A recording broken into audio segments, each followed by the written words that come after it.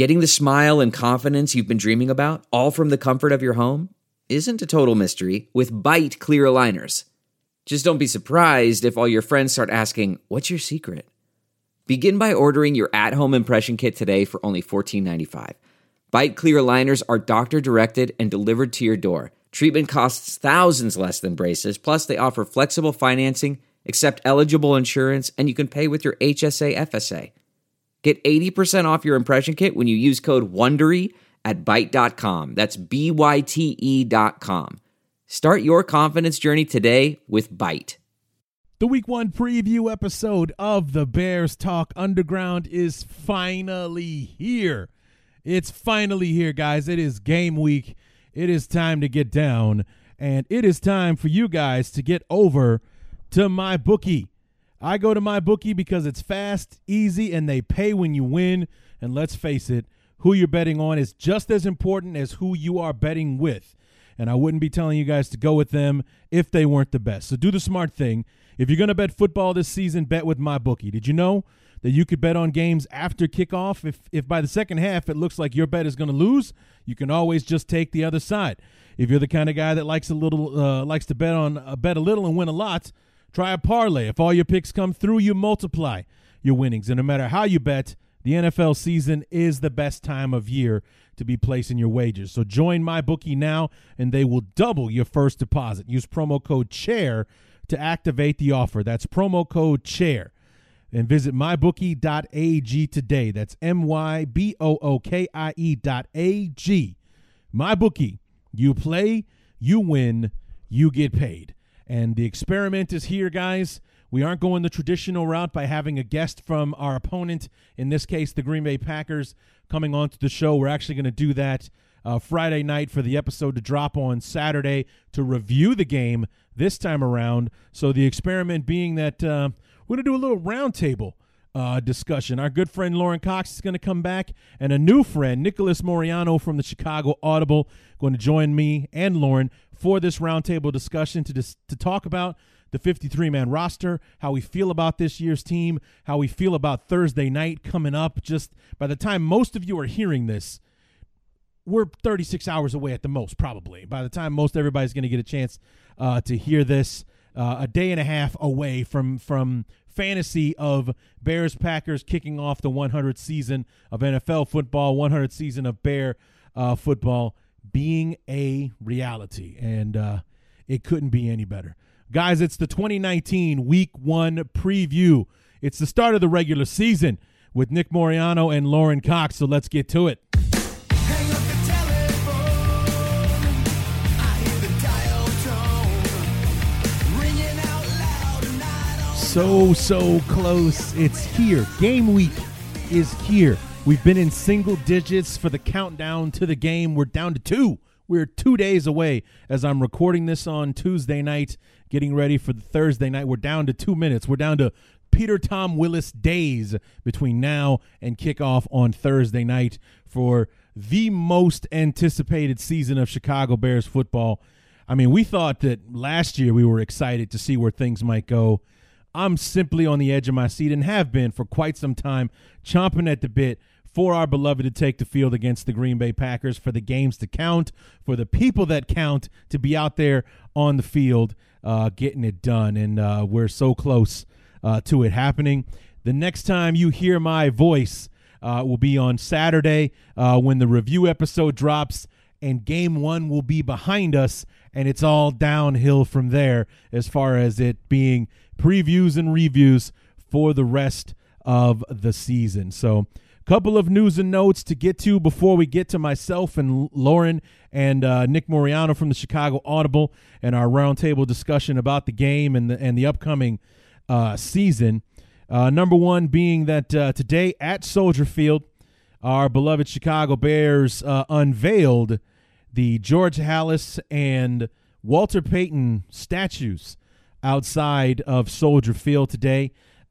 Something that is long overdue, something that should have taken place many years ago, especially when it comes to Papa Bear, considering this is the 100th season of NFL football, and George Halas is a central figure in the inception of the NFL and many other things that have become the norm in pro football. He was the first to have full-time assistant coaches. The Chicago Bears invented the inside linebacker or middle linebacker position, the T formation, just so many things. He was an innovator. And I think film study was one of his innovations as well, not to mention the biggest sport in the history of at the very least, the United States, and a sport that is cause for my voice right now to be heard across the world, over in the UK and in various many other countries across the world, to celebrate this sport and this team that we love so much. And also long overdue for Walter Payton to have that statue outside of his home field, his stadium, much like MJ got his statue outside, or actually it's inside the United Center now, but nonetheless, the best player in the franchise gets his due. Walter Payton is definitely the best player that this franchise has seen, and he is immortalized in a beautiful bronze statue outside of Soldier Field. He and Papa Bear statues kind of bookend an entrance to the stadium, so it was a very, very, very cool thing to see. I was actually able to sneak away and watch the ceremony this morning. It was around 11:30 that it was taking place today. The Bears, ChicagoBears.com obviously was streaming it live. You guys will hear me talk about this with Lauren and Nick, but I'll go ahead and say it here as well. The unveiling of the statue for Walter Payton was kind of underwhelming. The shot that the cameraman had, he just looked like a very random football player that we were being told was Walter Payton. It wasn't until I saw some close-up shots of the statue that I realized, oh, it does look like Sweetness in the face. You can see the number 34 on the statue. You can see the Bears C logo on the side of the helmet, so on and so forth. When you got in there a little bit more, you could actually see the detail, and the artist actually did a fantastic job with the statue. It was kind of underwhelming from the angle that we were being shown during the live streaming event. I will admit it did kind of get a little dusty in the room when they unveiled Walter Payton's statue. Sweetness was such an important figure to me as a kid. He was football to me. He was the Bears. He was my hero, and I did have the privilege of seeing Walter Payton play football in person. As a boy, I was in the stadium when he broke Jim Brown's rushing record, so it's kind of a come full circle thing. I got to watch Walter Payton play football in that building, and now anytime I ever go back, he will be there to greet me. So that's a very special thing, and a wonderful thing as well for Papa Bear to be immortalized there as well. So congratulations to Sweetness and Papa Bear. May they rest in peace. And congratulations to the Hallis, McCaskey, and Payton families for this accomplishment that those two men have had. So really was a wonderful thing to watch. I got to see Dan Hampton make his speech. There are some things that are too good to keep a secret. Like how your Amex Platinum card helps you have the perfect trip. I'd like to check into the Centurion Lounge. Or how it seems like you always get those hard-to-snag tables. Ooh, yum. And how you get the most out of select can't-miss events. With access to the Centurion Lounge, Resi Priority Notified, and Amex card member benefits at select events, you'll have to share. That's the powerful backing of American Express. Terms apply. Learn more at americanexpress.com/withAmex. The comfort of your favorite seat is now your comfy car selling command center, thanks to Carvana. It doesn't get any better than this. Your favorite seat's the best spot in the house. Make it even better by entering your license plate or VIN and getting a real offer in minutes. There really is no place like home. And speaking of home, Carvana will pick up your car from yours after you finalize your offer. Visit Carvana.com or download the app and sell your car from your comfy place. Coach Ditka said a few words. The Payton children, Brittany and Jarrett, said a few things, as well as Virginia McCaskey starting things off talking about her dad. So very nice little ceremony. They wrapped it up. And the statues, once you get a real good look at them, they are very nice. Very, very nice statues. I thought they were great. So that was what I was doing when I should have been working earlier today. And so that's the good news. Do have a little bit of bad news, though. Evan Western, our good friend from Acme Packing Company, won't be able to join us this weekend for the review episode. Unfortunately, he's had a death in the family, and the proceedings to celebrate that family member's life are going to be going on throughout the weekend. So Evan and I weren't able to make it work out so that he would be able to join us on Friday night for the review, for me to be able to drop it on Saturday. However, he is working on right now finding a replacement to step in from the bullpen for him and take a spot with the review episode, and we'll see who that ends up being, and hopefully that person and I can get our schedules synced up so that he or she can join me and see what this other experimental episode will sound like. This one I think went really, really well. I recorded the episode, or the interview, roundtable discussion. Actually, wasn't so much an interview with Lauren and Nick, and I thought it went very, very well. We had a nice time, got a lot of good information out there, shared some ideas and thoughts and theories about the team and where we see them going. I thought that went really well. Especially, I've obviously done many interviews thanks to the last several years of having guests on the show. But I've never kind of been a moderator for this type of discussion, so I was kind of nervous about how it might turn out, but I thought it went really, really well. I think you guys will enjoy it. Last thing before we go into the interview or the discussion with myself and Lauren and Nick, it's week 1, and we're previewing a football game, so we got to talk about the injury report. The headline for our beloved Chicago Bears has been Trey Burton and his situation. He has suffered a minor groin injury last week, according to Coach Nagy. He has been listed as limited in practice. He didn't practice on Sunday, but did practice yesterday on Monday and again today on Tuesday. He was limited in both practices. He's being listed as day-to-day so far. However, I do kind of get a sense of optimism around the situation, that as per usual with these injuries and with the preseason, they're just being cautious with it, especially since it is a soft tissue injury, a groin injury. You don't want those to flare up and get worse, so they are just taking it easy with Trey. Like I said, I kind of get the feeling he's going to play on Thursday. We'll see. We'll wait and see on that one, but it's not the same situation as when we lost him before the Philadelphia game, and the Eagles didn't have to worry about him, and they keyed on Cohen, and it kind of made it difficult for us on offense. Now we have a better running game with Montgomery and Davis, along with Tariq Cohen. We have a Cordero Patterson. We have a healthy Anthony Miller. Things are going to be different this time around, missing Trey Burton. Not to mention Adam Shaheen, Ben Broniker. Those guys can contribute as well. So we'll see how it all unfolds. 2 other names on the Bear injury list. Rashad Coward still nursing the elbow injury he suffered against the Giants in the preseason. Did not practice yesterday on Monday, was limited today on Tuesday.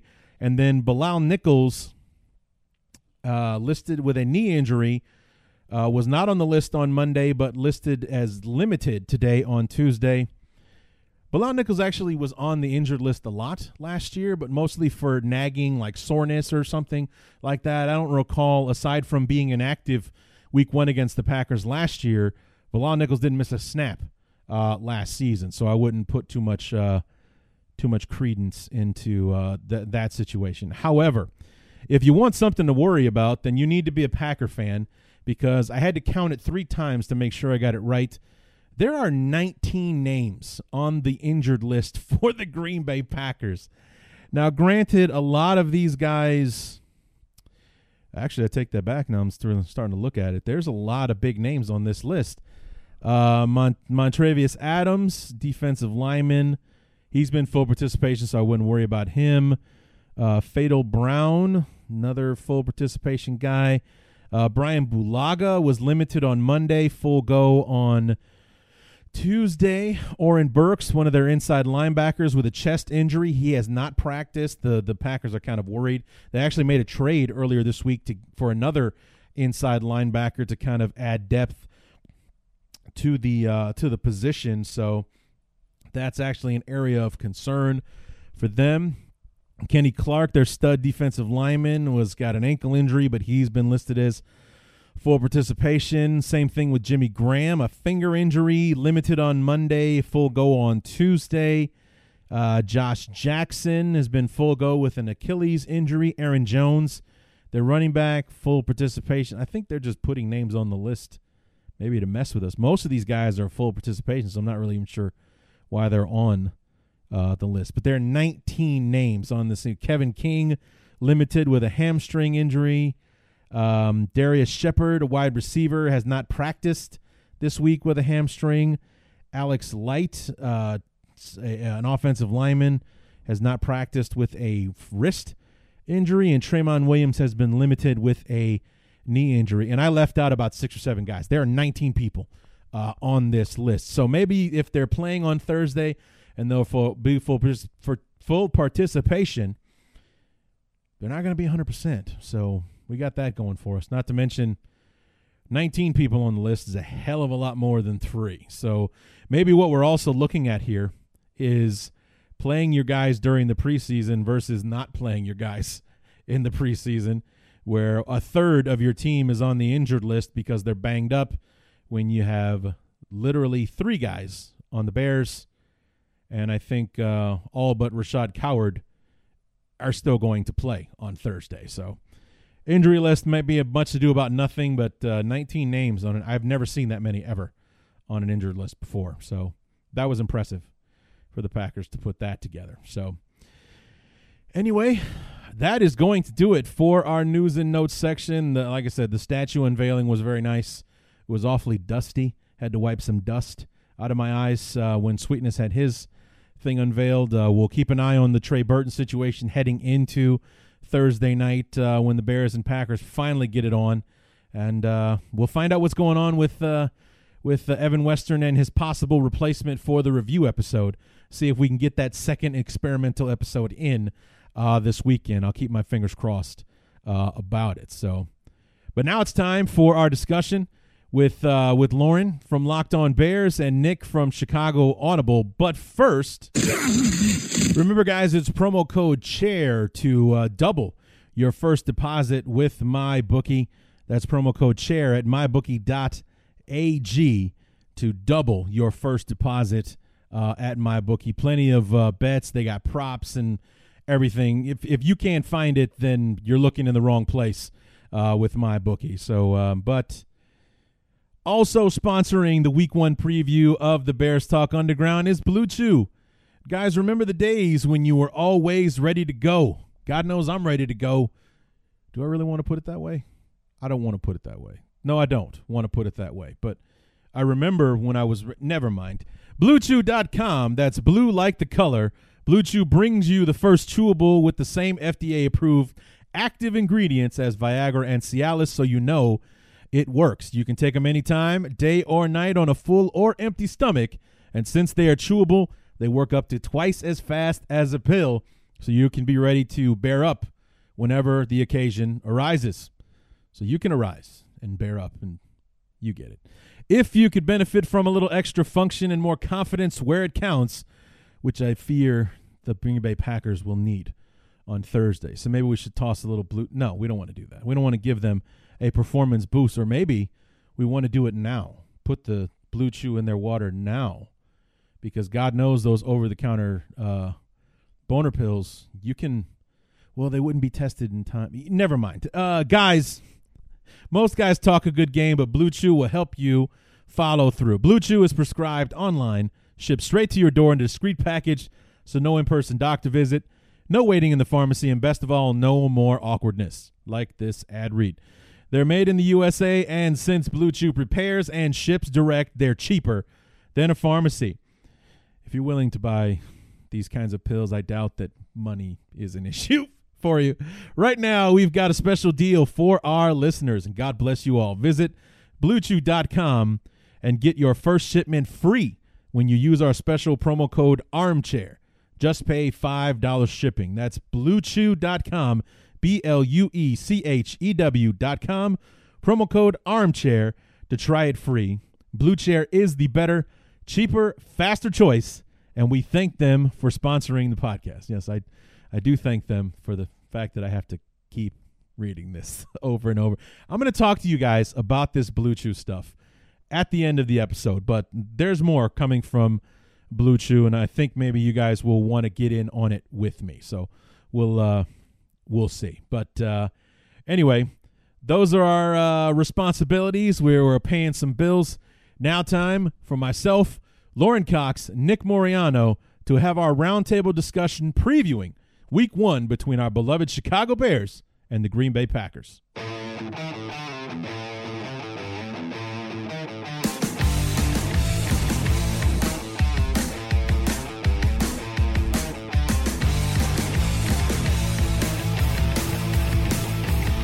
So here we are. We are 48 hours away as we're recording this from kickoff. Actually, it's 8 o'clock right now. So by this time, 48 hours from now, we should be about 14-0 up in the first quarter against the Green Bay Packers and smashing Aaron Rodgers into the turf as he deserves to be repeatedly over and over again. And joining me to in this unorthodox discussion, I don't usually do previews this way for the show, but we decided to do something a little different. And we're going to do a little roundtable discussion with some hosts from other Chicago Bears podcasts. Of course, joining us, as always, is our good friend Lauren Cox from Locked On Bears. Appreciate you having me on. And our new friend from the Chicago Audible, Nicholas Moriano. Nick, welcome to the show, man. Thank you for having me. This is exciting.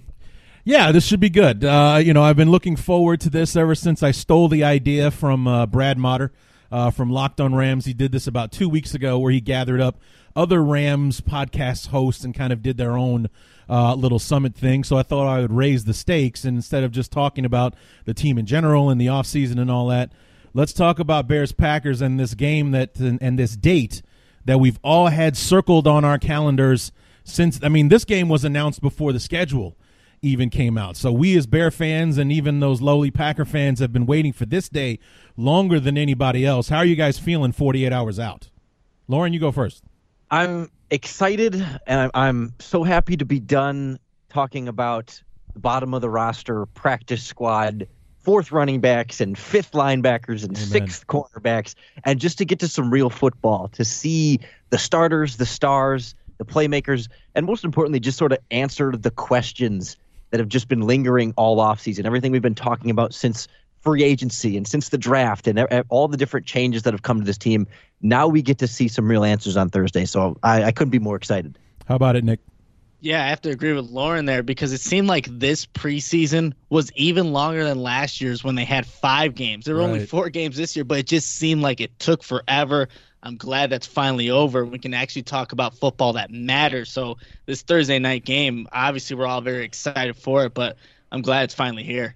Yeah, amen to that. I mean, and we all thought that last year's offseason, waiting to find out what this team was going to look like with Matt Nagy, the brand new offense that couldn't have been any worse than what Dole Loggins was putting on the field in 2017. All the new talent that we signed in free agency with Robinson and Trey Burton, Taylor Gabriel, and such. Maybe waiting to see how Jordan Howard would be able to contribute with with a passing option added to the offense, as opposed to running into a brick wall of humanity for every single down in 2017 and such. And then, of course, the log on the fire there being that 8 days before we played the Packers, Khalil Mack was acquired as well. You would think that last year would be the more anticipated year when, you're right, Nick. This one felt like twice as long as the one for 2018 did, because we got that tease in 2018 of what this football team looks like, and we've added to that and are, theoretically anyway, supposed to be better now than we were a year ago. Absolutely, and you got to remember, I think as Bears fans, we're all a little deprived of the football from last season because it ended a little early. The double doink, I mean, come on. That team should have definitely gone past that wild card round against the Eagles, and that's why this season is much anticipated. And, you're right. And Lauren and I talked about this. He joined me for my Year in Review show shortly after that game ended. And my disappointment, it wasn't even so much that we lost the game, which obviously was soul-crushing all in itself. But I told him, and I've said many times before then, I wasn't done watching that team play yet. I wasn't done watching them do what they could do, and everything just seemed to cut short, which is why, like, when they scanned everybody's face on the sidelines after the missed kick, Akeem Hicks, Matt Nagy, and several others became memes overnight because of their reaction to Parkey missing that kick and everything. I mean, Lauren, you heard me say it before. Like, I wasn't done watching this team play, and I think that hurt more than actually losing the game. Yeah, and now it almost feels like we don't quite get to see what that team would be able to do just because of the changes that we've seen this offseason. Not that it's going to be drastically different, but it's not it's not Vic Fangio's defense anymore. It's not Jordan Howard in the backfield anymore.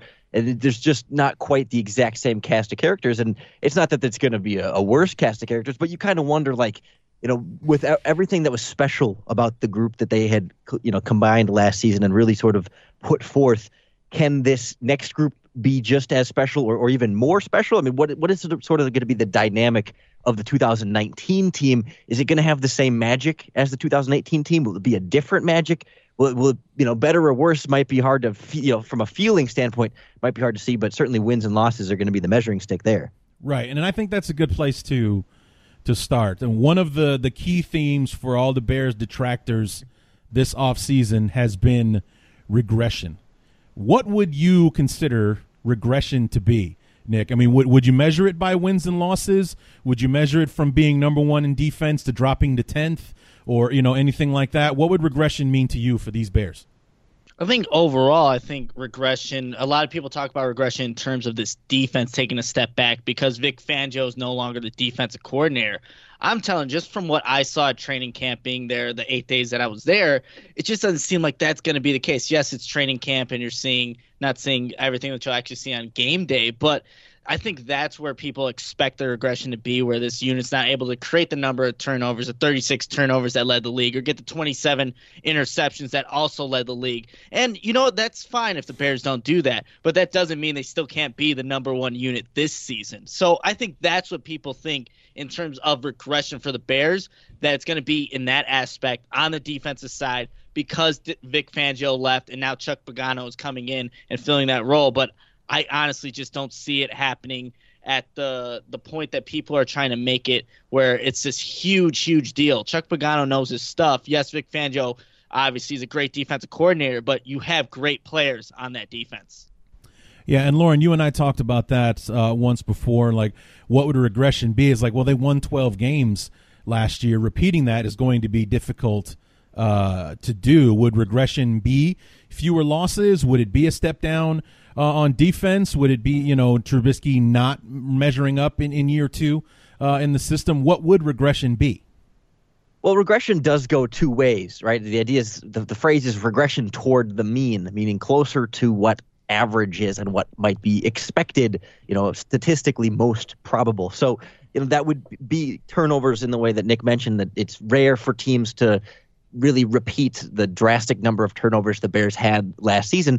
But you could also see other ways that the team goes back toward average in a positive way. There were throws last season that Mitchell Trubisky wasn't able to hit that you would expect a quarterback to be able to hit. Most quarterbacks in the NFL can hit, some dump offs to running backs here and there that occasionally Mitchell Trubisky would sail, whether it was a mechanical issue or pressure in the pocket. But for whatever reason, there are opportunities for Mitchell Trubisky to be better as he gets closer to the mean in that regard. There were games when the Bears just couldn't run the ball at all offensively. Right. Some of it was Matt Nagy maybe getting away from the running game, but separate discussion, you could still get closer to the mean in that regard with a better running game offensively. And defensively, there were times when Roquan Smith, still a rookie that's learning where he fits defensively and what he can reach with his speed and what he needs to take different angles to. So there's room for him to get better in that regard. So I think, this idea of coming back toward the mean can be a drop off in some areas defensively, but can also be an improvement on both sides of the ball.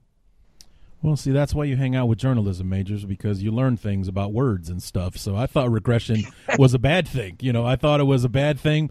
But according to Lauren Cox, regression can be a good thing as well. So we don't have to be afraid of that word anymore, kids. Regression can also be a good thing. So there's that. Thank you so much, Lauren. I appreciate that. So let's look at this roster real quick, guys, because Lauren, I've been, listening to Locked On Bears, and your thoughts are pretty much in step with mine as far as surprises and travesties and such, and that, when we look at this final roster. Nick, anything that you saw on the roster, who stayed, who left, who was on the practice squad, that kind of thing, that kind of blew your mind when you saw it? Not necessarily. There weren't really any shocking moves there. Seeing Jonathan Bullard go, I think that was a move that a lot of people were actually expecting because we just hadn't seen much production out of him. So really that wasn't a surprising move. But in terms of how the roster was constructed, there wasn't anything too glaring. I'm surprised that they didn't bring maybe someone else for that swing tackle position, because that is a position right now. If the Bears were to lose one of the stars and probably 31 other teams, they'd be in a bad spot. But in terms of how the roster kind of shaped up, not really too surprised with it because, again, this roster was pretty solidified from last season. Yes, right. Some guys left, but there really weren't there weren't a lot of holes that needed to be fixed, as maybe kicker was the biggest issue, and looks like the Bears, for now, are going with, Eddie Pinheiro. But I wasn't too surprised of how this roster kind of shaped up. So you, like Lauren and myself, weren't blown away by the fact that we kept Cornelius Lucas over Alex Bars in the end? That may be the one where you're kind of shaking your head because, Cornelius Lucas, what did he really show just even in the preseason games? And when Alex Bars went out to left tackle, arguably he was the best tackle that night, and there was a lot of bad tackle play. But that maybe would be the most surprising one. Obviously, Alex Bars did end up on the practice squad. But, yeah, that one was a little surprising. Yeah, I would think that as a former offensive lineman myself, Cornelius Lucas violated the number one rule of offensive linemen, and that is to give anyone a reason to learn your name. Like as far as, regression being a positive and a negative, there's a positive and a negative to anyone knowing an offensive lineman's name, and he was the one that was violating the rule of everyone learning his name because of how god-awful garbage he was through the entire preseason. I mean, his play was so bad, he's got people out there wishing that we kept Tyler Bray over Chase Daniel because this guy was the main reason Chase Daniel was under fire the entire preseason. Absolutely. I'm so glad that Tyler Bray talk is done and over with, too. You see Bears fans over-exaggerating that Tyler Bray is, the next best quarterback. Thank goodness that talk is done. You're on board with that, right, Lauren? Yeah, Tyler Bray was this year's Dan Lefevre, Matt Blanchard. And it was funny because Bray's been around and he was here last year and he played so terribly in the first couple preseason games, but all it takes is one or two fourth quarters where you light it up and all of a sudden, man, you're the next best thing. Right. Well, I mean, like I said about Chase Daniel, he obviously did not have a good preseason. You can't put that all on him because he was constantly running for his life. The guy couldn't even finish a drop. He's got somebody in his face or running him down or batting a ball or something like that. And it just seemed like Tyler Bray had enough time to finally settle down and make better throws because he did look better this year than he did last year, but there's no way he was ever taking the job from Daniel. But we as Bear fans who are suckers for good quarterback play, all of a sudden Tyler Bray did a couple of things that Chase Daniel didn't, and people were calling for Ryan Pace's head because he kept Daniel instead of Bray. So I couldn't quite wrap my head around that. But the whole thing with Cornelius Lucas over Alex Bars, and then Bars not making the team, risking getting claimed on waivers, and now he's on the practice squad where he is a constant threat to be picked up by virtually any team at any time, which would put the Bears in a position to have to make a move if we want to keep him, a move that we probably should have made in the first place, Nick. Yeah, no, that is a good point there. And, I mean, I guess, look, you have to trust what Ryan Pace and this Bears coaching staff knows about just how things like that work. But, yeah, you wouldn't want to see someone like Alex Bars, who does definitely have potential and obviously has that connection with Harry Hiestand, go just because you didn't want to put him on the roster and put a Cornelius Lucas. I guess, another surprise now that I'm looking at this 53-man roster, I wasn't anticipating 6 inside linebackers making the initial roster. I thought James Vaughters did enough in this preseason to earn himself a spot, with the Bears only having 4 outside linebackers. And obviously Kylie Fitz did not make it, was cut. But I thought that was, I guess, going back to your initial question about surprises, that kind of surprised me a bit too. Here's a question, or see what you guys think of this theory. And it's a pretty wild theory, so just bear with me. But I've kind of got the feeling that, based on the decisions that were made versus what we saw on the field in preseason and the number of guys that didn't play versus the ones that did, it almost felt like playing in the preseason was more of a punishment than anything else as far as 2019 is concerned. Because you look at week 1 against the Panthers, Roquan Smith played, Eddie Goldman played, Clinton Dix was out there. They go out there, they mix it up. Goldman makes a tackle, Roquan Smith makes a sack. We never see him again. David Montgomery, he plays a bit, scores a touchdown, does some things that make us think he was out there for 20 carries and 150 yards when it was 6 touches for 46 yards. That's how awesome he was in those few touches. We never see him again. And it just seemed like they were doing all of their main evaluations in practice. If you impressed in practice, it didn't have to waste you in the preseason. If you didn't play well in the preseason, you have to go out there and earn your spot on this team. Is that crazy of a conspiracy theory idea that I'm having, or does some of it at least make a little bit of sense? I might push back on that just a little bit. Okay.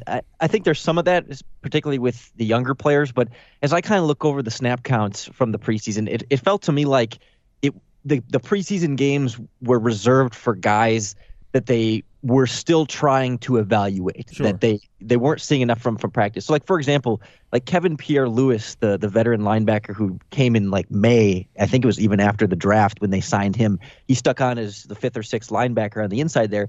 He ended up only playing about 31 preseason snaps, and he was new to the team, but they didn't need a ton of snaps to really be able to evaluate where he was, because he had played under Matt Nagy in the past, although other side of the ball, and had been a pretty consistent special teams player in his career, whereas Josh Woods plays the 2nd most snaps of any player on the team because they just really wanted to see what he was capable of and give him as many snaps to be able to have as long of an evaluation as possible. So Woods is able to use that playing time to earn that spot as the 6th linebacker, whereas Kevin Pierre-Louis wasn't really given any playing time to try and prove or disprove himself, and he was sort of just, he was basically just allowed in on the 53-man roster with not too many questions asked in that regard. And like offensively, Alex Bars plays the most snaps of any offensive player on the team, really trying to see what he is capable of at tackle and guard and seeing what kind of different levels of play he can get. Whereas, guys like Tanner Gentry hardly play, and some of your tight ends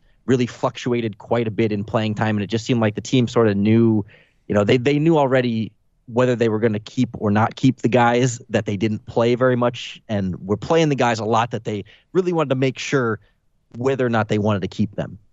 Well, where my theory came into play was more about the guys that made the team versus those that didn't. Like Cornelius Lucas must have really been tearing it up in practice to be kept over Alex Bars, because the preseason games would not justify that. James Vaughters doesn't make the team, but Isaiah Irving did, when I thought Vaughters outplayed Isaiah Irving. That's kind of where that idea came from, that I think the main evaluations are being made in practice, and the preseason games were there to kind of add to what you couldn't show in practice. Now you've got an opportunity to show it here in a game situation, because I guess it was more the Cornelius Bars or the Lucas Bars thing, because I can't wrap my head around the idea of A, that happening, and B, Harry Hiestand being on board with it, to be completely honest with you. But it is what it is. And, I know it's a crazy theory. Nick, what do you think about it? You know what? I think it could go both ways. Like, obviously, you guys are saying you definitely see, especially like I said earlier, this roster was pretty set before this preseason even began. And you're kind of just looking for those last guys that can really contribute on the special teams. You're not looking, obviously, for anybody that's going to actually contribute a fundamental amount of time in this 2019 season. But it is interesting that you bring up Lucas and then obviously Bars. But also, I think with this preseason and how Matt Nagy has approached it, it's really I think eventually going to change how other teams really handle the preseason and what they're really doing with some of those players that are at the edge on the bubble, outside looking in kind of guys. But it is interesting in itself with who makes it and why they actually make it, because like you said, Lucas did not show anything in the preseason to show that he deserved a spot on the roster other than his position kind of being one that the Bears needed at that time. Right. Oh, and I wonder if it's like a body of work thing for a lot of these guys. Sure. This wanting some veterans on the bench here rather than taking some rookies who maybe they don't feel as comfortable with. That, Cornelius Lucas has played NFL games before coming to the Bears, whereas Alex Bars has not. And like you look defensively, you keep Isaiah Irving, who's played games for the Bears and has had meaningful regular season snaps, whereas James Vaughters not so much. And, cornerback Kevin Tolliver sticks because he's been in the organization and has played some games, whereas guys like Michael Joseph and Jonathan Franklin, who might have played even better than Tolliver at times this preseason, they just don't stick around there. So I think for the most part, body of work seemed to be the key factor there. But then that doesn't explain Anderson Abdullah sticking over Jonathan Bullard on the defensive line. So it's not a foolproof theory. Right. None of these theories are, to be honest with you. Just kind of throwing something out there. Like I said, I kind of hit the roof when I saw Cornelius Lucas on the 53-man roster, and we're risking losing Alex Bars for nothing. Like when you put those two players together, and it support your theory supports better than mine, Lauren. I'll admit that for sure. You got a body of work. Lucas is a veteran, has been around the block a couple of times, whereas Alex Barr probably even still has questions about the knee. Maybe that's why they put him out there so much, to see how healthy he actually was. Is that knee up to par? Can it handle a 60-minute game? That kind of thing. So maybe that's what the whole situation was about there. And Nick, you're right that this roster was pretty much set before they even opened the doors at Bourbonnais for training camp. So we really were just looking for like the last 10 guys or so to fill out the spot.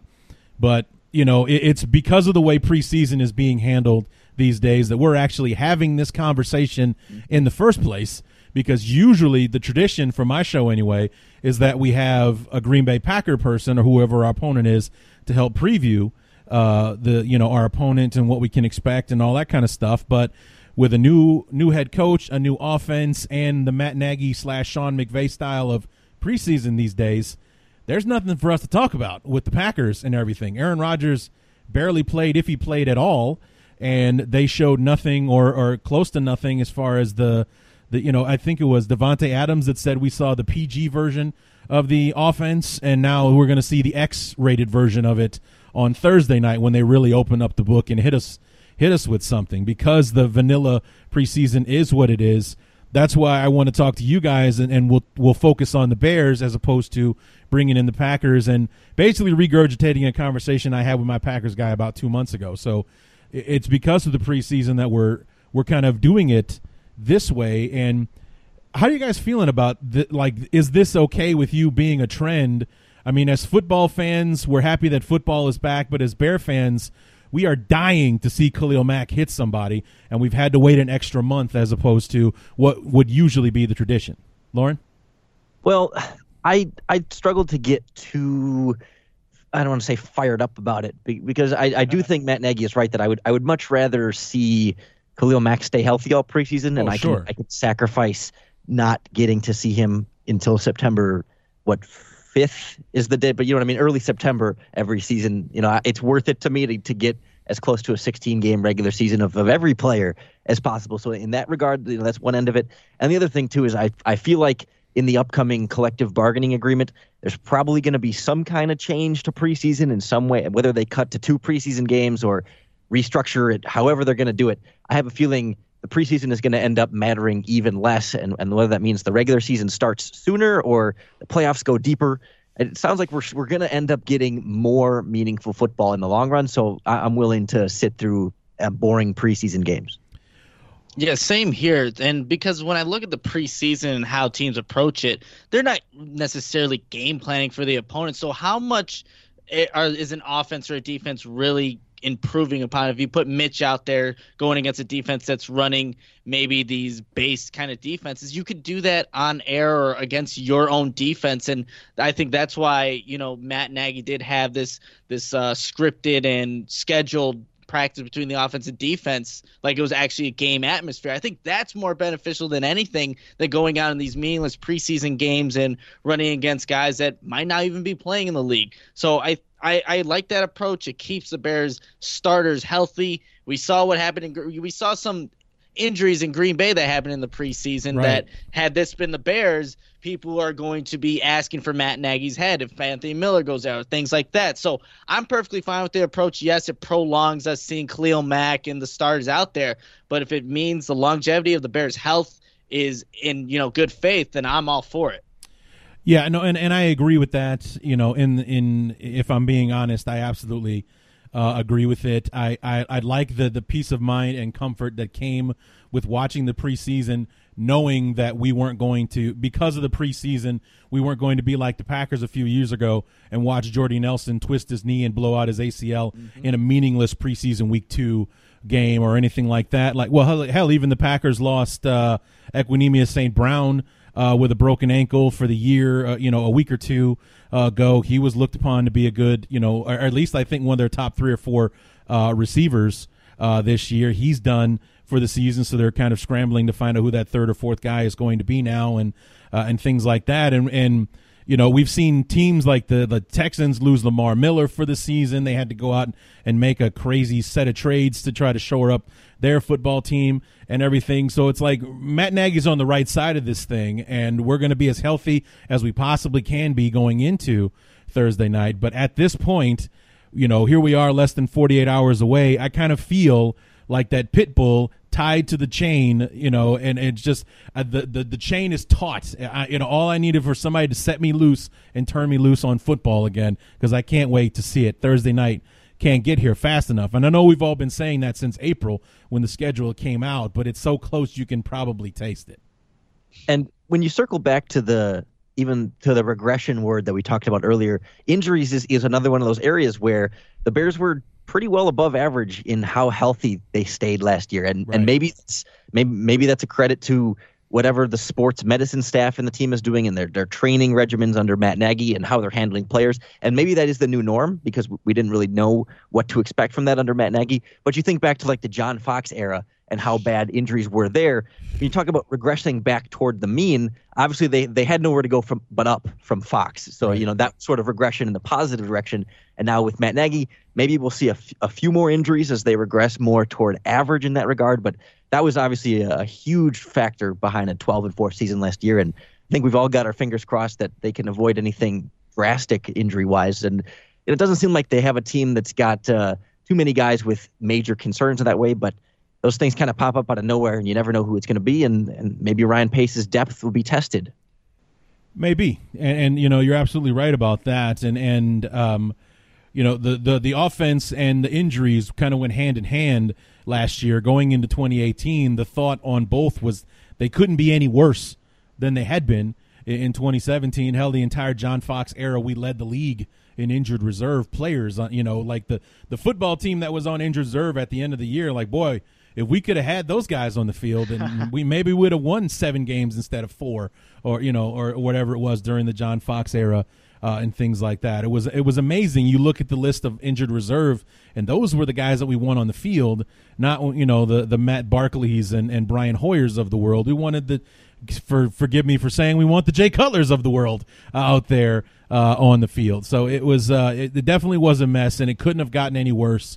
But, like you said, Lauren, regression can be a good or a bad thing. It was a great thing last year as we regressed towards the mean and above it last year. We regressed past that. Is that possible with using the definition there? Regression above, past the mean, or whatever? How am I doing with that? It's all about how over time everything tends to get closer to average the more input you have. So there's not quite. Not quite. All right. Well, who cares? We're having fun here. So nerd. So anyway, guys, we got Thursday night. We're upcoming with Green Bay. Obviously, this has been a huge game. Today, to commemorate the 100th season, the Bears unveiled the Papa Bear Halas statue and the Walter Payton statues. Did either of you see the ceremony today? No, I didn't get a chance. I was at work as it was happening. Yeah, I didn't watch it live either, but I had read some of the quotes afterwards, and I saw some of the pictures with Jarrett Payton and Brittany and that whole family, too. It looked great. Yeah, I was also at work, but I also kind of, streamed it on my phone while it was going on. So, I listen to podcasts at work all day, so I had my headphones on, so there was no reason for anyone to think that I wasn't listening to a podcast, and just happened to sit there and watch Hampton and Ditka and Joniak and everybody say their piece and unveil the statues. So I think they got better pictures of the Sweetness statue than what they were showing during the actual ceremony, because if you look at it up close, you can see Sweetness's face, you can see the C logo on the helmet, you can read 34 on his chest. From the shot that they were showing during the stream event, it just looked like some dude with a football in his hand. You couldn't read the number on his chest, you couldn't see the C on the helmet, you couldn't see that it was clearly Walter Payton or anything. So at first glance, you don't really get a high opinion of it, especially since they unveiled Papa Bear first, and it definitely looks like George Halas. But how could it not? He's not wearing a uniform or a helmet or anything. But it's like, to look at Sweetness, like, knee-jerk reaction is kind of disappointing. But when you actually get to see it up close and everything, like, oh, God, the sculptor actually did nail it. So he did a very good job on the statues. And, for someone who was actually alive when Sweetness was – you guys are both born when? The 90s? 90s. Yeah. Both of you, right? Yeah. Yeah, okay. I was actually in the stadium when Walter Payton broke Jim Brown's rushing record. Wow. I was there. So, Nice. yeah, That's awesome. I'm an old guy compared to you two, and I was there. I got to see Sweetness play at least 3 or 4 times before he hung it up in 87. So, to be able to see him back in Soldier Field where he belongs was definitely a great moment. And hopefully we can honor him on Thursday with a victory against the Green Bay Packers. How are we feeling about going into this game? Is it still like the unknown that's kind of clouding our thoughts about what could happen in this game, just because we haven't seen anything in preseason, and even more so, we know even less about Green Bay this year than we did going into it last year? That's true, and I think there's a lot of unknowns going into this game. We don't know what Matt LaFleur is bringing on that offensive side of the ball with the Green Bay Packers. Obviously, Chuck Pagano is now the defense coordinator, but this is a good Bears football team, and I think you just have to be confident with how they played last year, what they're bringing this year. You still have Khalil Mack on the defense. You still have a great unit, that continuity's still there. Your offensive line's set, and you're just thinking that Mitch Trubisky's going to take this next step. And with Matt Nagy in year 2, that you have to be feeling confident in what the Bears are bringing on Thursday night. 100th season. There's going to be just so much excitement in that stadium that regardless, obviously we know what Aaron Rodgers can do. He's been a Bears killer for years. Yeah. But I like the Bears in this matchup, and especially with the injuries at the inside linebacker position that the Packers have right now, you got to think that David Montgomery, Tariq Cohen, and Mike Davis are going to have a big day. Lauren, how you feeling about it? What really put me over the top for this was talking to Packers fans. I live in Wisconsin, and I've been talking to the host of Locked On Packers on the Locked On Podcast Network. And, Packers fans are coming around on the Bears and having some of their concerns about Green Bay. Not that it's concerns as it is more unknowns, that it's not purely like, oh, yeah, Matt LaFleur is going to make this Packers again a top 5 offense, and Aaron Rodgers is going to be MVP, and the Packers defense is going to be back. It's sort of like, well, hold on. The Bears are still really good, and we still don't know what exactly the Packers are going to be. And to sort of get that perspective from Packers fans, and perhaps they're the more reasonable and not so hot-headed and meatball homer Packer fans or anything, but still, to sort of get that from the other side is just sort of affirms it for me that, yeah, this Bears team should feel good going into this game. They should feel like the favorites. They are the betting favorites, but they should feel like, especially given how well they played against Green Bay last year, should have beat them twice. A lot of things happened at the end of that first one. There's a lot of reason to be confident in the Bears team this year. There's a lot more proven underneath, whereas last year it was still like, okay, just how good are these guys? Are they just beating up on some teams at some points in the year? Are they getting an injured Aaron Rodgers? There's always sort of these different qualifiers you could throw with the Bears last season, but a lot of those qualifiers are gone. Right, absolutely, and I think it's the other big difference between this last year and this year would be like the St. Louis. I still, every time I still call them the St. Louis Rams. The Los Angeles Rams is in 2017. They were happy to be there In 2018, they were expected to be there. So for us last year, we were happy to be there, happy to win 12 games, happy to make it to a playoff, happy to host a playoff game. Coming into 2019, we're expected to be back where we were. Well, depending on who you're talking to. Talking to Sports Illustrated, we're finishing 7-9 and be last in the division. I get it. Sports Illustrated is supposed to be a respected, periodical and such. 7-9, really? Or was it ESPN? Actually, it was both, wasn't it? Both of them think the Bears are going to be terrible this year? So Sports Illustrated's Andy Benoit was one specific writer, handled their preview for that and then had them there. And then ESPN they used their football power index, and they ran 20,000 simulations of the season, and then they picked one at random to sort of expound upon, and in that one they had the Bears falling behind the Packers a little bit. Right. Gotta love that. Gotta love that. So, but anybody with a brain between their head, there's virtually no difference between this team and last year's team as far as talent is concerned, or who the major players on the team are going to be. Because of Matt Nagy and the way that he handled the preseason, I actually forgot until the Indianapolis game we have Cordero Patterson on the team, because obviously we haven't seen him play it down for us yet. We have Adrian Amos, Clinton Dix replacing Adrian Amos, and I'm anxious to see how he's going to match up with Eddie Jackson, his whole Alabama backfield mate and such. And there are a lot of questions out there, but I think there are more answers on the Bears side than on the Green Bay side, which is why I don't think anyone would think that it'd be crazy for us to think the Bears are going to win this thing. No, I think it should be like Lauren was saying. It's like expected. I was also talking to a couple of Packers fans, and the respect around the Bears is real. They acknowledge that the Bears are a good football team, and it's because they are. They have a lot of talent on this roster. And you mentioned the questions. We just don't know what Green Bay is like at both the Smiths that they signed in the offseason. Obviously, they paid him a lot of money, but will they be able to produce? And there's just a lot of more question marks on this Packers team. Will LaFleur and Rodgers actually have a working relationship? I mean, there's just question marks there that are not on the Bears side right now. Yeah, not to mention that it doesn't at all appear like Matt Nagy doesn't seem like a one-year wonder like unfortunately we've been through with several coaches over the years. Like Dick Duran had, in a contract year, of course, the guy goes 13-3 and takes the Bears to the playoff, only to crap the bed the other 2-3 years that we kept him before we tossed him to the side. Dave Wannstedt, even though his records were mediocre, he got the Bears to the playoffs during his run as well. Obviously, Lovey was far and beyond better than both of those guys, but also, kind of fit the similar trend. He paired 2005, 2006 together.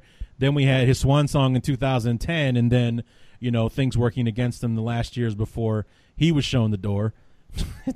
Let's not even talk about Trestman and Fox. I mean, that's not even worth the time. But they both had moments, but they didn't have seasons like those other guys did. And here we are with Matt Nagy and with Ryan Pace backing him up, seemingly having, more luck in the draft, which has been killing the Bears over the years. The horrible drafts that Angelo had and the moves that he made. Ryan Pace had a lot more hits than misses in his tenure as general manager. To have the Bears in the spot that they're in now, they are far more legitimate to repeat what they did a year ago than they ever have been in the past. So, but you guys talk about the level of respect that Packer fans are showing Bear fans, and since you're a couple of youngins, I can tell you from personal experience, this is very much the trend that we saw in the early 90s when a guy named Brett Favre was helping the Packers make playoffs and stuff, where they were the butthole of the NFL for so many years. And, it was like the Green Bay Packers on the Bears schedule. That was 2 W's every year, no matter what. That's the team that Green Bay used to be, as opposed to them being able to flip the script for the last quarter century because of the luck that they've had with the quarterback position. And it seems like it's trending back in the other way. So it's been a long time, but it's nice to see that it's finally coming full circle. And, it's right. The football gods are writing this for us. So we're, just real quick, let's talk about some of the things that have been lucky for the Bears that usually have gone against us. The most recent thing being their pursuit and unfortunate, and actually fortunate that they did not get their hands on Kari Vedvik. Like in the past, that would have been something the Bears would have gone in. They'd have got the guy. They'd have given up too much, and then had it turn into what it happened to be for Minnesota. In the past, that used to be us that made the wrong move just about every single time, and it seems like we're dodging those bullets now. And I don't know if you saw, I want to say it was Arthur Arkush from Pro Football Weekly had sort of laid out how the Minnesota Vikings has pretty well been the main catalyst for what happened for the Bears kicker position over the last year and a half, or I guess sort of since the Cody Parkey thing. It's because the Vikings drafted Daniel Carlson last year in the 5th round or whatever, and then released him. He ended up going to Oakland and kicking well, which allowed Oakland to trade Eddie Pinheiro to the Chicago Bears and get him in the building. And then, of course, Minnesota trades for Kari Vedvik and and outbids the Bears, who had also offered a 5th round pick to try and get him. And all of a sudden, they set the Bears up with their kicker. They keep the Bears from making mistakes by trading for other kickers, and leaves the Bears feeling pretty good. And the Vikings are still scrambling to figure out what their special teams is even going to look like. Right, and one other move that I like to look at would be the Packers leapfrogging us in the 2016 draft to draft Jason Spriggs, which apparently the Bears were prepared to do. They take him, the Bears trade down, land Cody Whitehair, who we just signed to a 5-year extension.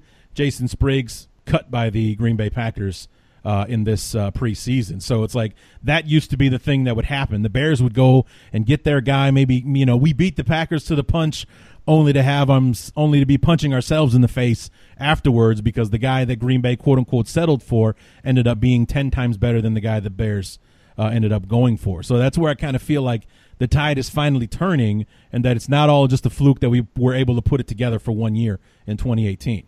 So as we go into this into the game, does anybody have a score prediction that they want to throw out there? Yeah, go ahead, Lauren. No, you're fine. I didn't feel like that was going to happen eventually. Go ahead.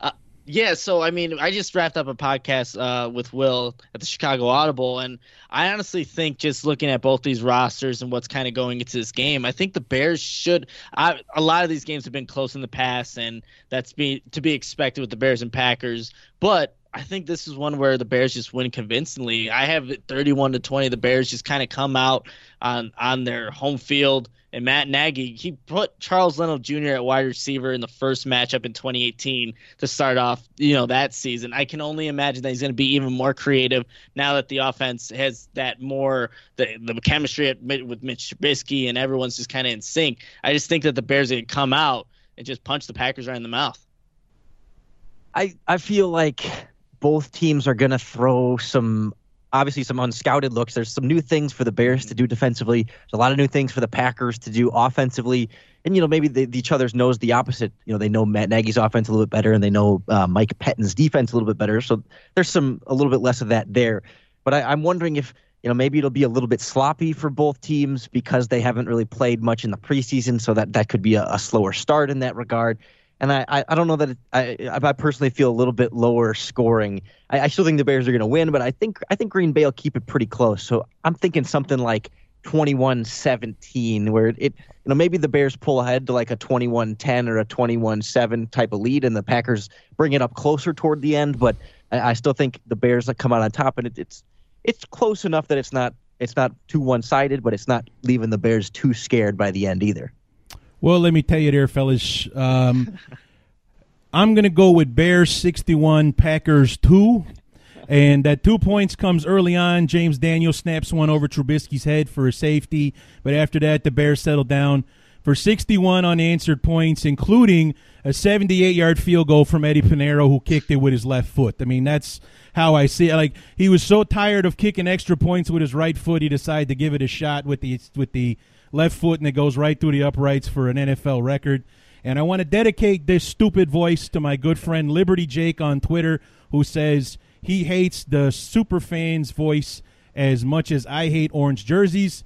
So if I have to suffer through those goddamn orange jerseys, you got to suffer through the super fans. Bears 61, Packers 2. So there you go. That's a good impression. That's great. I've been listening to that since before you guys were born, obviously, and I was there in '91 when they put it on SNL for the first time. So I've had some practice. with it. Not to mention, I got to sharpen my steel on that with the recent Peyton Manning video they put out. Did you guys see that? That was amazing. Yeah, like dunking his face into the Italian beef juice, and then he comes up. He's got the mustache and the sunglasses on. That was great. That really was. But if I'm being me, I'm leaning more towards Nick's prediction than Lauren's. I was thinking more of like a 28 to 17, 28-13, somewhere in that area. Like, I think that Lauren is right, is that things will be slow in the beginning, maybe even sloppy would probably be more of an appropriate word for what we'll see out there. Guys are rusty, not playing real football in quite some time. But I think that once things settle down around midway around the second quarter, we'll start seeing who these teams are. And I think the Bears, being the better team, they will emerge victorious week one. So that's probably where I am going with that one. I anticipate a very peaceful sleep on Thursday night, as opposed to destroying half of my living room like I did last year as Devontae Adams ran down the sidelines for an 80-yard touchdown, one play removed from Kyle Fuller dropping a game-winning interception. So, but we won't talk about that it's anymore. guaranteed to not be as heartbreaking as I don't think you can get back to that level at all. You can maybe match it, but you can't get any worse. So it's only up from last year. Right, a regression towards the mean for that, right, Lauren? Yeah, the end of the game. You're right. There you go. So, guys, this has been great. This has been a lot of fun.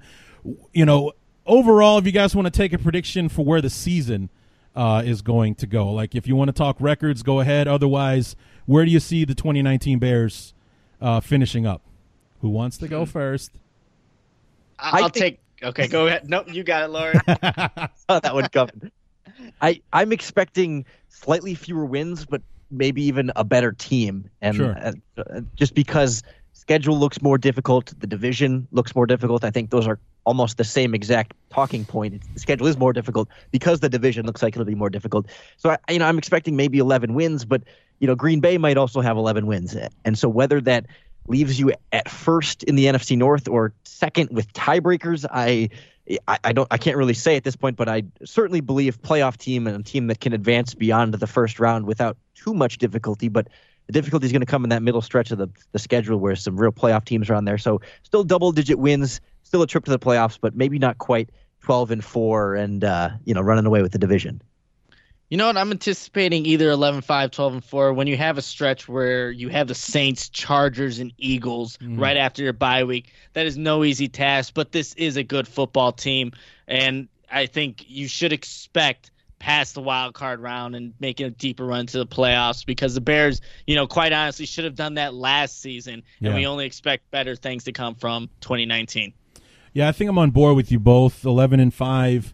12-4, and I think we'll really know what we're in for with this team after the bye week. Because if there's one thing that Matt Nagy did not do well last year, it was getting this team ready to play after the bye. We lost Week 6 against Miami when we had our Week 5 bye last year. Our little 10-day mini bye from Detroit to the Giants, we come out and we lose the game against the Giants.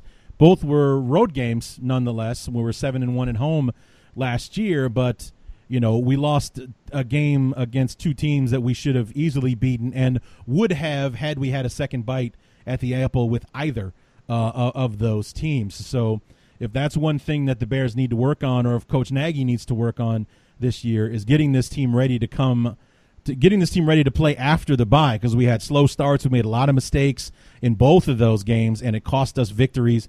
Games we could have won, should have won, but didn't, because we were coming off of the bye. So coming off the bye, we got New Orleans, we got the Chargers, we got that road game at Philadelphia. After that 3-game stretch, that's actually where the season cuts in half. That Philly game is game number 8 for us. We'll know where do you guys see us at after the eight games? 6-2, 5-3. Where are you guys thinking there? I think that 6-2 would be a good mark. That game against Denver is not going to be an easy task for the Bears. Denver's really good at home, especially early on in the season. But I would say, just looking at it, you got the Packers, at Broncos, at Redskins, Vikings, at the Raiders. Yeah, I'd definitely say 6-2 would be a reasonable mark for the Bears during that stretch. Yeah, I think it's a pretty light stretch going into the week 6 bye week. I think you're probably winning 5 out of those first 6 games, 4 at the fewest. So then you go to the Saints and the Chargers as the first 2 out of the bye week. Maybe you split those. So that leaves me about 6-2, 5-3 seems about right. Yeah. So I mean that's where I was kind of leaning towards there. But it's like coming off the bye, we got 3 straight playoff teams afterwards. So we don't have what should have been an easy game. It should have been a much easier game than it turned out to be with Miami, especially since a week later they got run off the field by the Lions. So it definitely wasn't good to look for us for it to turn out the way it did against the Dolphins, only to have a lesser team come on and run them off their own field a week later. So definitely being more prepared after the bye would probably be the one note I could give Matt Nagy. About everything else. Like I couldn't have asked for better. It's like I think when Laura and I talked before the season last year, I think we both agreed we thought the Bears were going to be better because Matt Nagy was going to bring a more imaginative offense. We had more weapons to play with. I don't think anyone anticipated the effect that him and the culture that he created would have on the team, because it just became so contagious. Guys were out there playing their hearts out just to go to Club Dub after the game because they couldn't wait to do that and celebrate with their teammates in the locker room and things like that. Like that's the kind of thing that he did that made the guys want to buy in, that made guys like Clinton Dix sign for less money just so he could be a part of it for the 1 year and things like that. And where it was Chicago was a joke. Chicago was where you went to get a paycheck when you couldn't get it from anyone else. Now Chicago is a destination that people will take less money and fight each other over to get to, and that's happened in a short period of time. It really has been remarkable, just a culture standpoint, an energy standpoint. It just sort of reignites the city and the feeling around the team. I mean, not that the fan base ever wavered in terms of support at Soldier Field, right? But I also feel like when you see these fans at Soldier Field and how loud and interactive they, I mean, it's almost like they took it to this higher level. It was always at a very respectable level, but you talk about the doing boom at the opening kickoff that Chase Daniel's trying to get him to do again, and all those different things, and being a part of the Club Dub feeling and really sort of echoing the mantras of Matt Nagy and the sort of the phrases of the team like that. It really is special the way everything has come together. Yeah, it's just contagious. It's a good time to be a Bears fans, and I think we can all agree on that. Yeah, absolutely. And I loved it when Kyle Long had his little mishap with the other defensive lineman that he said, well, one of his closing lines when he was making a statement was, "We don't have turds on this team." And I got to agree with him on that. We don't have any bad character guys. We're not giving somebody a chance that nobody will give a chance to, a la the Raiders and Richie Incognito, Antonio Brown. They seem to be collecting those guys out there in Oakland, hoping that it will have its old magic and play the way it did back then. All of these guys, from the outside looking in, seem to like each other, enjoying playing with each other, and more importantly, enjoy playing for each other. And I think that's why Bear fans, us, and every other Bear fan alike, are so excited about what is starting on Thursday night. So, guys, thanks so much for doing this. Nick, where can we find you on social media, and where can we find the show? Yeah, so you can follow me on my personal account on Twitter at Nicholas Moriano, and of course follow the Chicago Audible on Instagram, Twitter, on YouTube, Facebook. So yeah, that's where you can find all of our work, podcasts, articles that we'll have throughout the season. Lauren? Same kind of thing on Twitter at Cox Sports and the number 1. You can read my work over at Bears Wire, and you can listen to the Locked On Bears podcast wherever you get podcasts. All right, guys, this was great. This was a lot of fun. It was an experiment, and I think it went very well, and I hope to do it again in the future. Appreciate you having us on. Yeah, thank you, Larry. All right, Nicholas Moriano from the Chicago Audible, Lauren Cox from Locked On Bears, previewing Week 1 and beyond for our beloved Chicago Bears.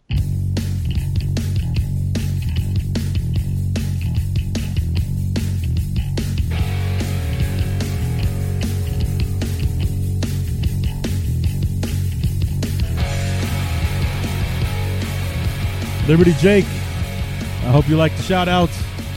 And Yeah, maybe don't mention me in orange jerseys in the future, and I won't have to put you on Front Street like that ever again. So want to thank Lauren and Nick for coming on to the show. I think the experiment went very well. I enjoyed the discussion, and am looking forward to maybe doing it again sometime down the line, maybe even bringing in another one or two other guests to join the discussion with us. And really looking forward to Thursday, guys. I don't think I can emphasize that enough. I've only talked about September the 5th since April when this game was announced, and it's all very exciting. And I can't imagine what I'm going to be like to deal with on Thursday, especially when I'm at work, and I know that leaving work will mean that I'm going home to watch the game. So I've already decided I'm having pizza, not wings, for the game. I've made a conscious decision about my eats for the game on Thursday night. I know exactly where I'm going to go. I'm going to order on my way home. By the time I get there, it'll be ready. I'm going to have some the only decent Chicago deep dish pizza I've been able to find here in Cedar Rapids. So that's where I'm going to go.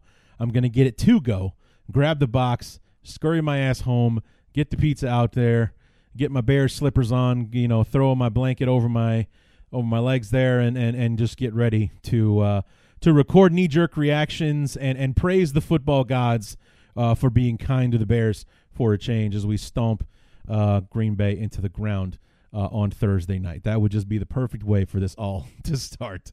I would enjoy that so much. I really, really would. So anyway, I teased before about the Blue Chew ads and things like that. And listen, a friend of mine thought that I wasn't having enough fun with the Blue Chew ad, so I challenged him to write Blue Chew copy for me, to basically write the Blue Chew copy commercial for me. And if it's fun, then I'll read it. If any of you want to get in on this, then I can turn it into some kind of contest for you. Just reach out to me on Twitter at BTU_Larry. Reach out to me on Facebook. I will give you a copy of the ad read itself. You go ahead and figure out a way to finagle all that stuff in there, the bullet points and whatnot, and just have fun with it your own way. Make it Bear themed, theme it to whoever it is the Bears are playing. So next week it would be the Broncos and such. You have fun with it so I can have fun with it, because I have been dreading us hooking up with Blue Chew, and these guys are everywhere. We do want to thank them for sponsoring the show, and I think that I will eventually get over the awkwardness of the product itself and have some fun with it, but maybe you guys can help me with that. So if you want to get in on this, maybe there'll be a sticker or something like that. I'll make it interesting for you to write the ad copy for me. My bookie, that's straightforward. I can handle that. That's no big deal. But Blue Chew, help me out with that. Just help me out. I pretty much read it the same way all three times, and try to have a little bit of fun here and there. But if you think you can do better, let me know. So reach out to me if you want to get in on this, and I'll see what I can do to sweeten the pot for you. So yeah, let's go ahead and do that. So anyway, that is going to do it, guys. The next time you hear my voice, we're going to be reviewing the game between the Bears and the Packers. It might just be me. It might be me and whoever Evan Western was able to, help coordinate with us. So we might have a Packer fan here after all reviewing the game with us over the weekend. The episode will drop first thing on Saturday, I promise, because I'll be recording it on Friday night, as a matter of fact. So anyway, looking forward to the game. Everybody enjoy that. I'm very excited to all my UK people. You guys are arranging anything out there, take some pictures, post it on the Bears Talk Underground page. I know you guys have a lot of stuff going for the Oakland game when they actually come to Tottenham out there. Am I still saying that right, Malcolm? And when they come out there to play the Raiders in October, you guys having some gatherings or whatever. If you're having a Bears gathering, send me pictures. I'll post them on Twitter. We'll put them up on the Bears Talk Underground page and what have you. This is going to be a very special season, guys. I have a very good feeling about this, that it won't end at the end of Week 17 when we play the Vikings, but it will go into January, and knock on wood, it will go into February. God help us all. So anyway, enjoy the game, guys. Come back on Saturday for the review, and I'll give it all to you. Bear up and bear down, knee-jerk reactions, and we'll have a Packer fan on the show so that he can explain himself as to why he's rooting for such a horrible football team. So come on back on Saturday for the Week 1 review episode. It's finally regular season football time, guys. Until then, my name is Larry D, and this has been the Bears Talk Underground.